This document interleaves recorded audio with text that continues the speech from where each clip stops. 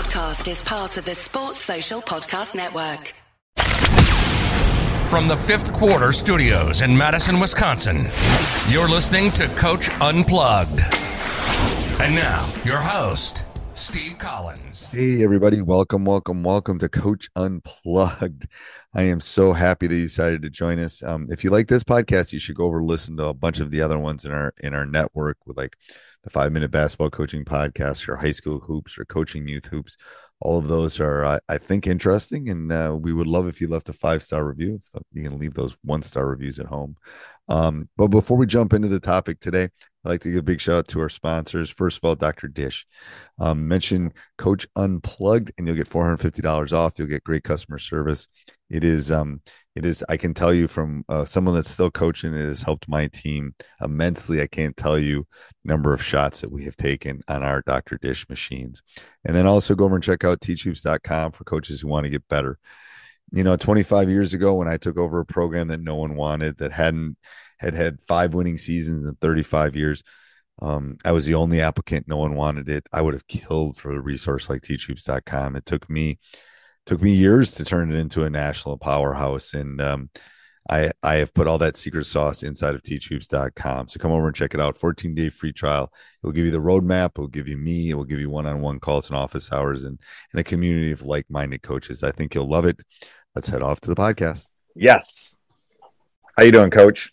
I am doing well. How are you? I know. Before we jump in and talk about this topic, let me give a big shout out to our 2 sponsors, Dr. Dish, the #1 shooting machine. Yep.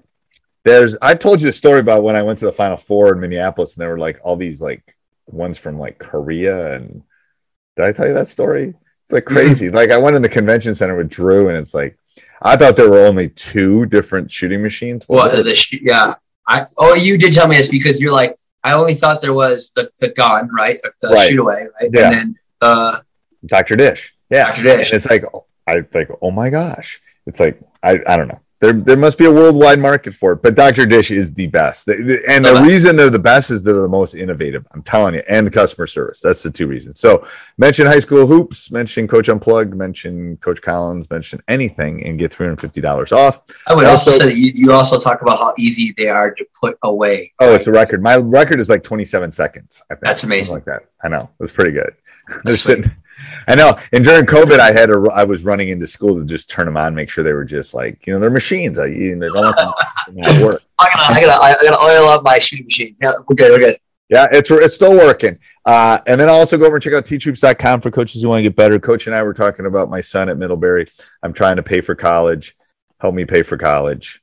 Go join a couple months. That would be nice. If you like the podcast, it's a way of giving back. Don't go look up the cost of Middlebury for 1 year, or you'll keel over and have a heart attack. And I don't want to be responsible for that.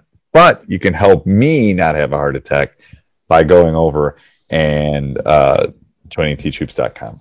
All right. Yep. So this week the reason this topic came up is I was talking to you about some meetings I've had with my coaches, and I thought, gosh, we should have a staff discussion, because I think there's 2 days that are really important: the day that you pick your team and the day you pick your staff.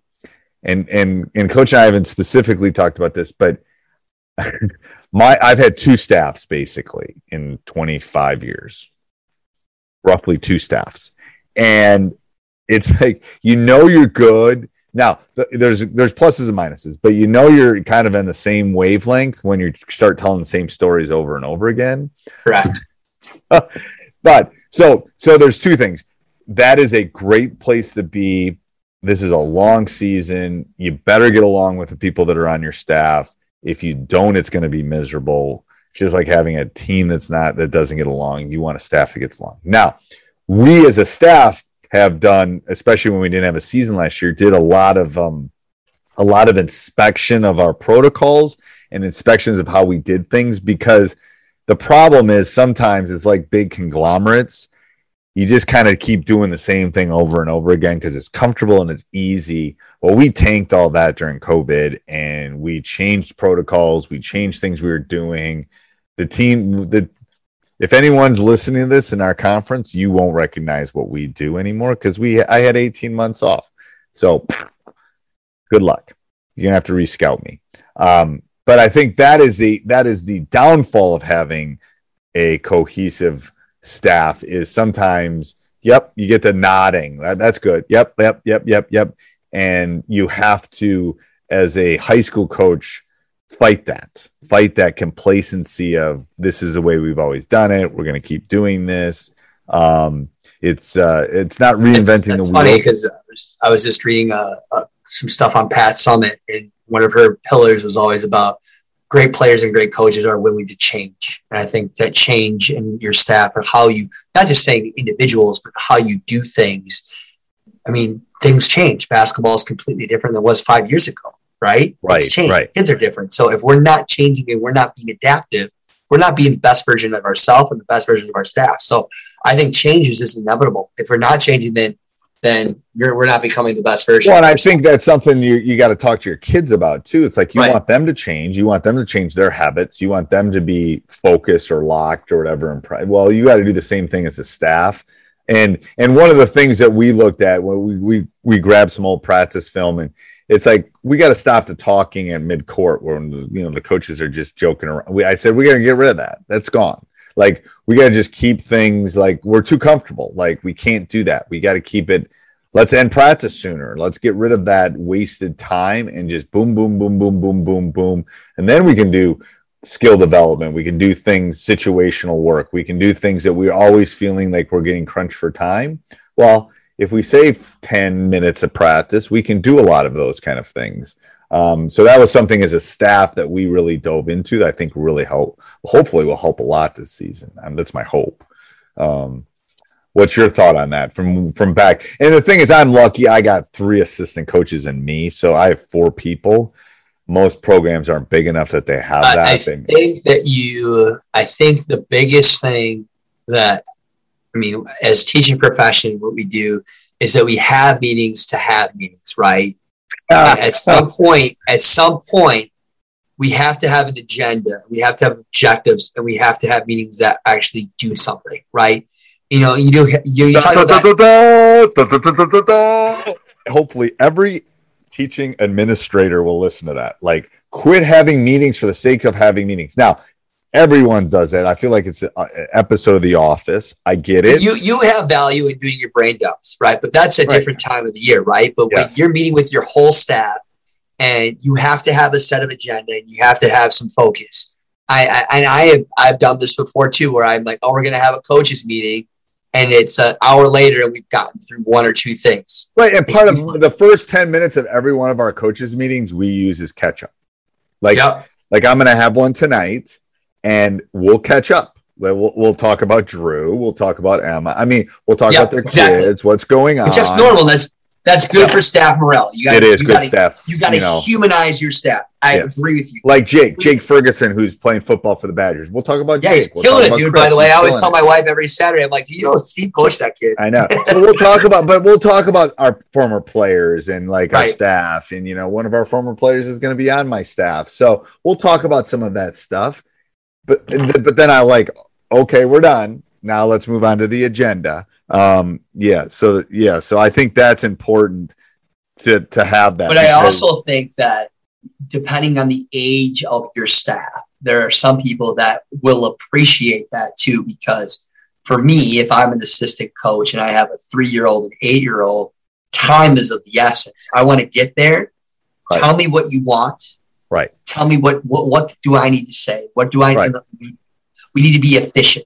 Right. So coach is much harder to get on the podcast than me because my kids really do not, like, my son's away and my daughter's a junior in high school. I don't even know if she knows I live in the house sometimes. So I have time from that respect, but I do remember that stage where, we used to, when my kids were that age, we were going to the state tournament a lot. So I've told you this story. We used to have two schedules, like the schedule we'd give my wife and the actual schedule. So so I could get some stuff done I needed for the team. So there were 2 different things because it was true. I was running around like a chicken with his head cut off. But I think this is important, especially for those high school coaches out there listening, that, think about your staff not only as a family, but think about it as an effective unit, and then how you can use that unit, especially as the head, if you're the head coach, how you can kind of use that moving forward. I think that's an important. I just wrote down the thing you wrote, effective unit. And I think effective unit is the ability to delegate and utilize people's strengths. I feel like often, when a person takes on a head job, everybody wants to put it on their shoulders and it's their vision, right? But I think the best leaders are ones that can delegate that vision and allow people to utilize their strengths to build that program. And so you have to be willing to be able to delegate and allow people to utilize their strengths. Because you are one of the first coaches I've met where that there's people on your staff that are better at certain things than you are yourself. And there's nothing wrong with that. No, but there's times where we're running through our offense or defense. I'm not talking, John's talking, Kevin's talking, Nate's talking. Great.